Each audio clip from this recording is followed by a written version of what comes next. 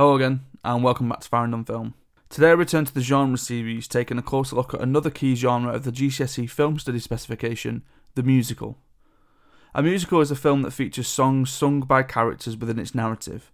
Typically, these songs will either further a film's plot, or will provide some kind of respite for the audience, or to signify a jump in time, location, or character. Musicals gained significant popularity with the introduction of sound in the 1920s, and maintained their popularity through a golden period for the genre in the 1960s, which saw films based on stage musicals such as West Side Story and The Sound of Music receive widespread commercial and critical acclaim.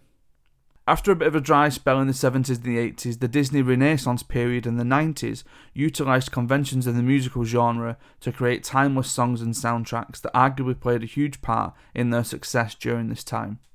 More contemporary film musicals such as Sweeney Todd and Into the Woods have darker narrative elements to them, while pop culture icons such as Queen and Elton John have had their lives retold through the film musical in Bohemian Rhapsody and Rocket Man respectively.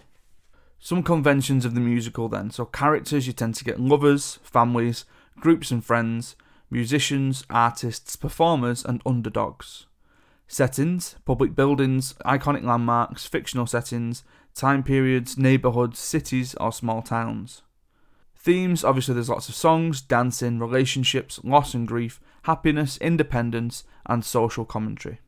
So key convention number 1, and quite possibly the most laboured or tedious convention of the musical for any non-fan, is the use of random musical numbers. Typically, a number of characters will be partaking in a scene where all of a sudden a character will break out in song. Nothing will be made of this and it can be quite jarring at first. The second key convention is social commentaries. As should now be clear, pretty much all genres will try and reflect on society in their narratives and by using their own conventions to do so. The film Rent deals with love, loss and living with AIDS in a narrow-minded society. Dreamgirls features relationship breakups, drug abuse and corporate greed. The final key convention is life stories or biopics. So since the early 2000s, musicals have turned to telling the life stories of some of the biggest and most popular musicians, groups and performers on film. These biopics or jukebox musicals tend to come in two forms. The first is that they are films where actors play the parts of real-life musicians and rely on band recordings to provide the music, so something like Straight Outta Compton. Cue 15-year-old boys everywhere realising that Straight Outta Compton is a musical. And the other is where actors will also sing and re-record the music for the film, so something like Jersey Boys. Now this is usually the point in the podcast where I give you my recommendations for musicals to seek out and watch, but I'm going to hold back on that for now, as in a couple of episodes time we're going to be doing a top 10 list of all our favourite musicals. Before I wrap up, I thought I'd share with you a quick conversation James King and I had about musicals after we recorded the Actor Keanu Reeves episode a few months ago. It may be something along the lines of musicals, because am I right in saying that Grease is your favourite film? Well, it's certainly one that I'm very happy to return to every now and again, like every month. Yeah. I mean, I don't, I don't know whether Grease is. It was interesting when lockdown happened because I was getting requests from radio stations and things like that to do chats about movies to help us through lockdown, because back in March when this first kicked in, we all panicked about emotionally how are we going to deal with this. And so I talked quite a lot about feel-good films with various journalists and shows. And I would definitely put Grease in that it's this escapism where actually the problems of the world and the ethical dilemmas and the issues that are constantly on social media, you just forget about them for a couple of hours and you wallow in that sort of beautiful, happy, pretty bubble of Greaseness of Rydell High. So I don't know if Grease would be in described as an issue-led film. In a way, it's sort of the opposite, isn't it? It's the anti-issue film. It's the film you escape to forget about issues for a while. Yeah. Which is no bad thing. Escapism is very important. It's actually on the film studies spec, Grease, because we get given a pair of films. So we do Rebel Without a Cause and Ferris Bueller's Day Off, but one of the other options is Grease and Singing in the Rain. And I came very close to doing it one year, thinking that I had the right class, but I thought against that a little bit. because That's the a way. lovely way to spend 4 hours of your time, though, isn't it? Singing in the rain in Greece. I mean, the Wow. other options that we had, we ended up doing King Solomon's Mines and Raiders of the Lost Ark, which Raiders is fine. King Solomon's is quite boring, and Which version of it? the 1955 version. Okay. And I don't think they'd really clicked on to the fact that they weren't going to like it. And then when we watched it, they were like, "Oh yeah, we should have done something else instead." But as is the way. Yeah. So But yeah, I mean, certainly with something like Hamilton, of course, which is the buzz musical of the moment, that there is a musical that actually feels relevant to topics that are going on in today's world.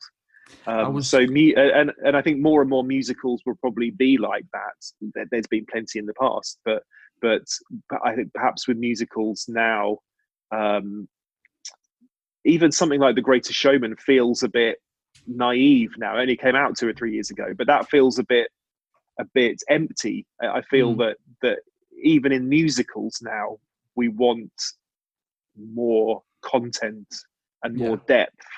And Hamilton and the massive success of that on Disney Plus is certainly proof of that you can have a musical where you sing along or rap along, and it's feel good, for want of a better phrase, in many areas, but actually it's really saying something about today's world. Because I don't think The Greatest Showman is. No, I think with musicals, they've always been quite good at social commentary as long as they do it right. Yeah. I'm a big fan of Rent. And I think around the time that was made, and the time around, it's sort of late 80s, early 90s. And then I don't think that the film version gets the credit that it's due. I think that's, it's perfectly fine, a perfectly good adaptation of it. But it's one of the things, so because we get set certain genres of films from the exam board that the students can write their coursework on. And musicals is one, and I like to do a lesson on all of them. So I quite enjoy putting the clips in from the musicals, and we have a good chat about certain things. But I mean, the students are aware of Greatest Showman, and they all quite like that. Actually, maybe I've done that down a bit, because it is about inclusivity, isn't it? There's a lot about that in The Greatest Showman, and This Is Me is all about being proud of who you are, whatever that is. Yeah. So there is something there, but I think that The Greatest Showman feels very different to Hamilton. It's a very different beast. Yeah, I wonder if the music came first rather than the story, because I'm becoming quite a fan of the Pasek and Paul collaboration and their writing, and if you've listened to anything from like Dear Evan Hansen and things like that, But I think with Hamilton, clearly the story was, because it's historical, the story was there first, and Lin-Manuel is writing around the story. And is it that they just written songs and thought, oh, this is how we'll sort of intertwine all these things together? Was it always planned to be a Barnum thing? Yeah, I don't know the answer to that. It'd be interesting to look into, I think. Yeah, it is. In a way, The Greatest Showman's actually one of the phenomenas of the movie world of recent years. And we tend to write it off, maybe as I just have, as, oh, it's The Greatest Showman. Everyone knows it. It's what everyone's been listening to, and it's just the thing, and your granny watches it. But there are questions behind that. How did it become like that? Yeah. What is it that people love about it? Because this is such a phenomenon, the kind of which we really don't see very often. No one expected that movie to be that successful. So why, those are papers and theses to be written. Yeah. How did The Greatest Showman become this phenomenon that it is? Because I remember it being around, and like when it was released and things. It was around forever. Yeah, and it didn't light the world on fire in terms of reviews and things. And I just remember thinking, oh, so that naff musical is still in the cinemas, and But I've kind of fallen into the soundtrack, I'll admit. Going watching Hugh Jackman on his tour last year helped, I suppose, because my wife's quite into it, and she was all over it. There was one girl sat behind us, and she just went, I thought Zac Efron was here. And I thought, you've been pitched this the wrong way. He's not here. Some people are never happy, are they? No, that's it. I thought he's just tap danced to AC/DC, and you're not happy.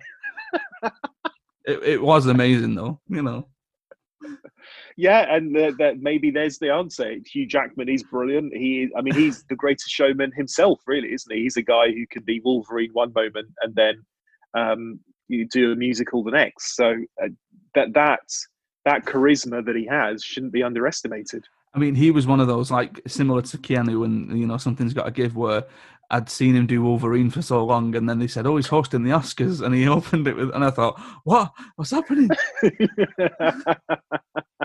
So read more into it, Adam. Yeah. Actors can play more than one They role. can do more than that. It's really weird that I keep remembering this, but I remember watching Coyote Ugly with my sisters, and Adam Garcia's in that. And then I think a few weeks later, there was, you remember when ITV did things like an audience with, and he'd done an audience with Kylie Minogue, and Adam Garcia comes out and starts tap dancing. And I remember turning to my mum, I must have only been about 12, and saying, he didn't tap dance in Coyote Ugly. My mum was like, he doesn't have to do everything he can do in one film. But if only he'd have tap danced in Coyote Ugly. Well, on the bar, that might have been an extra scene. Yeah, exactly. Yeah, they missed a trick there. Thank you very much for listening. I'll be back next week with Oliver and Holly for another sort of manufactured franchise episode as we discuss the films of the Disney Renaissance period.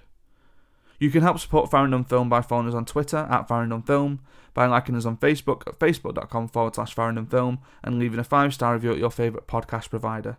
Stay safe, look after each other, and I will see you next time.